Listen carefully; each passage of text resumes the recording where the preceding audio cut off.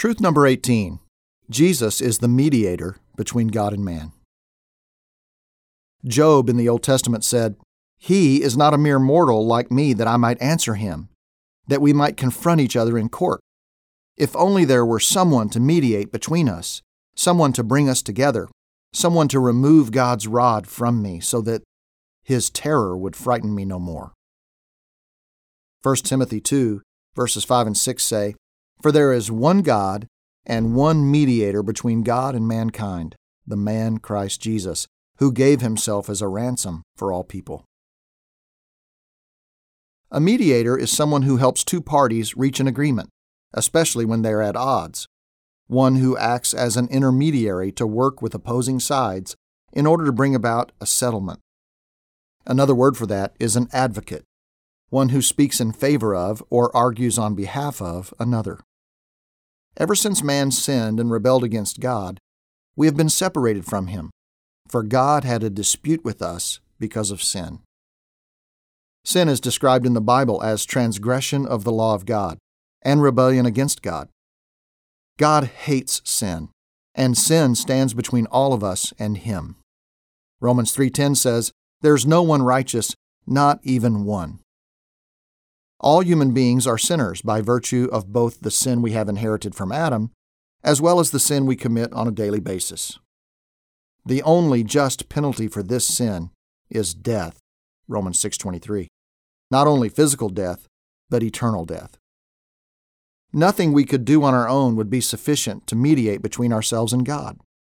No amount of good works or law-keeping makes us righteous enough to stand before a holy God. So says Isaiah 64:6, Romans 3:20, and Galatians 2:16. Without a mediator, we are destined to spend eternity apart from God, for by ourselves, salvation from our sin is impossible. Yet there is hope. Jesus officially represents those who have placed their trust in Him before God's throne of judgment. He mediates for us, much like a defense attorney mediates for his client, telling the judge, "Your Honor, my client is innocent of all charges against him." But in our case, the defense attorney confesses that we are guilty as charged. Rather than arguing our innocence, he instead asks to receive the punishment on our behalf. Someday we will face God, but we will do so as totally forgiven sinners because Jesus' death for us. Verdict delivered, sentence served, penalty over, forever. Prayer. God the Son, my mediator and advocate. Because of my sin, I deserve but could never bear the wrath of God and eternal death. Only you, the Holy One, could suffer the just punishment for sin and permanently defeat death. Thank you for making a path from me to God, to be able to enjoy Him and you forever. Amen. Reflection questions. Number 1, Jesus now sits at the right hand of the Father, continuing to advocate for us through prayer, so says Romans 8:34. How might Jesus be praying for you today? Number 2, Jesus asks us to join in His suffering, the just suffering for the unjust, or the mature suffering for the immature.